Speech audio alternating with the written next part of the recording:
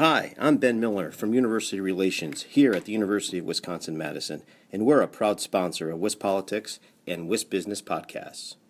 You're listening to WisBusiness, the podcast, Wisconsin's business news source. Now, here's your host.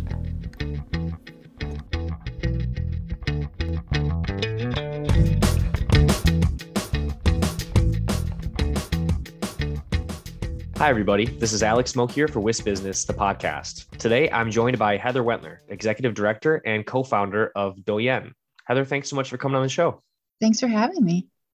Yeah, of course. So we're going to be discussing today the Doyen Investor Accelerator, which I think sounds like a really interesting idea. And I thought we could just start off with kind of an overview of this program. So when was it first launched, and where did the idea really come from?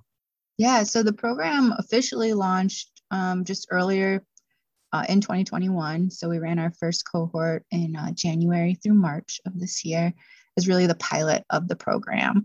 And the whole concept came from about 2 years ago. Doyen runs an evergreen fund that provides grants and equity investments to women and people of color-led businesses here in Wisconsin. And our funding's almost out of that first fund. And so we're trying to think about how do we continue to create more pipeline opportunities, and also looking at the metrics as far as how many women are investors, and also how many women-led companies and people-led companies are able to secure investment opportunities.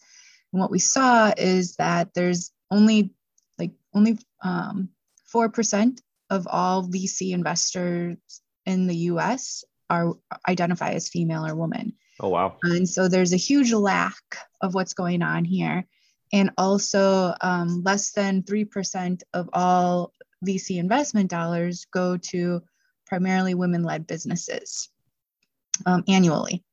And so we also know that looking at when women specifically are in the decision-making roles, more women and people of color are able to secure the dollars that they need to be able to move their ventures forward. So that was really all the information that we took into how do we create something that gets more women into these, decision-making seats to be able to leverage their personal wealth or build more opportunities for women and people of color to be able to succeed in getting the financing or the capital required to continue to move their ventures forward. Oh, that's really excellent. Kind of a ripple effect there from the program. Yeah. I totally see that. And so that kind of gets at the idea of what the program is trying to achieve in terms of broad change and impact. Can you kind of give a specific look at what the program is like for someone who's participating, for example? Like, I'm sure a lot of our listeners are familiar with a startup accelerator. How would this program differ from that? Yeah, it's actually pretty similar to a startup accelerator, except you don't walk away with an executive summary for overviewing your business. Instead, you walk away with, here are next steps you could take to either participate in a fund that may be looking for new investors to come on board, or also opportunities of how can you leverage your personal wealth into making those decisions for investing in early stage ventures. And the 12-week program really is laid out in 3 main areas. The first one is really around how do you get that, I don't want to say, like, using the term basic is not really the right term but it's more of like, how do you understand what all the terminology is, all the options? How do you get yourself into what type of investment vehicle you want to be driving? So what are the difference between going into, a fund that's managed by partners, or how do you do this individually? What are the tax implications that go along with these different things? And what do you need to have in place to be able to pick which vehicle you want to go into? So do you need to be an accredited investor? And what does that mean? And how do you get your own personal finances in order to be able to do these different things? And then the next phase is really about introducing them to what's already available within the Wisconsin ecosystem. So we do workshops where they get to meet other fund managers.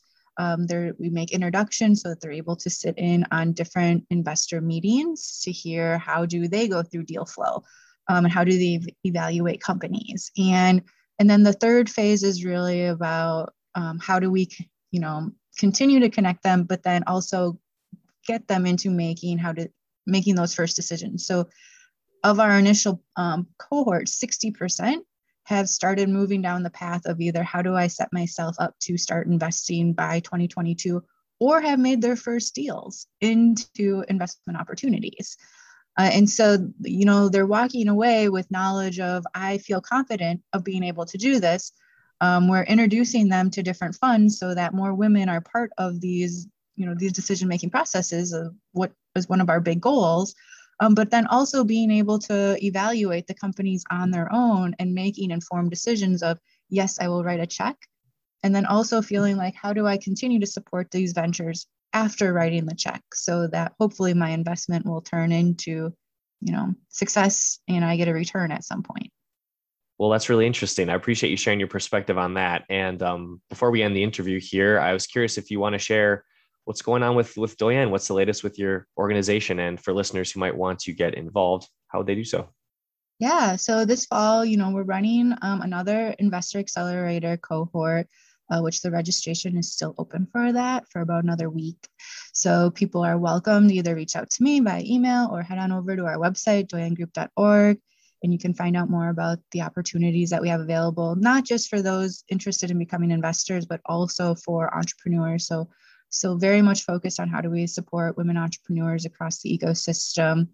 We are running another triple threat venture training cohort, which is also a 12-week program that really supports the strategy development and thinking about what does the next 6 to 18 months look like for early stage ventures who come through the program, and helping them create more connections through coaching, mentoring, workshops, and the general community to keep their ventures going forward.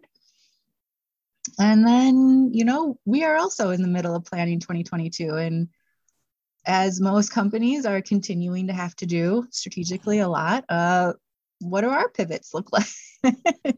And trying to align what are our goals for 2022, and how do we, a big one for me is how do we continue to create more collaborations and partnerships that are more than just, yeah, we know them, or, oh yeah, sure, we'll refer each other. How do we create lasting and impactful partnerships across the Wisconsin and the greater ecosystem? And so that's a big goal for us that we're working through. Excellent. Well, that all sounds really great, and best of luck with those efforts. Again, thanks so much for coming on the show. I really appreciated chatting with you, and hopefully we can speak again soon. Great. Thanks so much, Alex.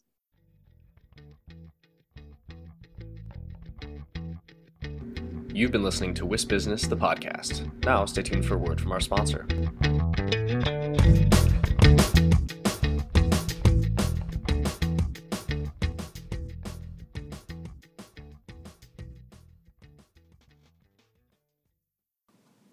Hi, I'm Ben Miller from University Relations here at the University of Wisconsin-Madison, and we're a proud sponsor of WISP Politics and WISP Business podcast.